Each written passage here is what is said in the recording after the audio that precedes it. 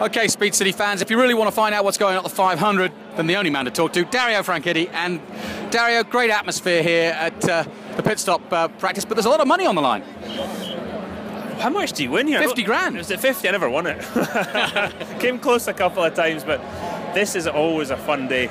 You know, it's a good... The Carb day is just mad. It's just pure madness, and it's always fun. The fans come out, you see them lining up here. It's good for the pit stop crew guys to show off, show who's the fastest, and you're seeing it all here. The only problem, one of the guys goes on the concrete, which has got a load of grip, and the other side's got tarmac where there's no grip, so it's a little unfair. But I thought you might notice that. Trust me, we have so much fun doing this. And as I say, when you see how proud the guys are when they smoke the guys next to them, it's brilliant.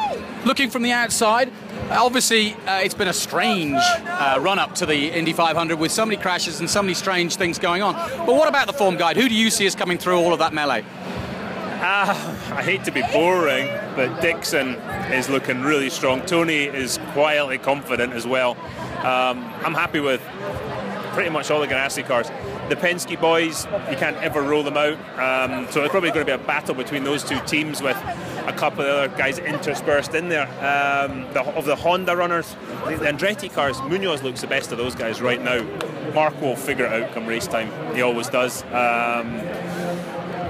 Sato, believe it or not, looks okay. But really, the Andretti, Penske sort of, their teams both look very, very strong. Finally, I've got a favour to ask. Can you back it off a little bit in the commentary booth, because I've been listening to you and you're getting better and better, and it's not good because I'm not happy because you put me out of work. Sorry, mate. I'm having fun doing it. I love working with Jack Nicholls. He's really good fun, and he's learning a lot. He's a young guy, 24, but I really enjoy working with him.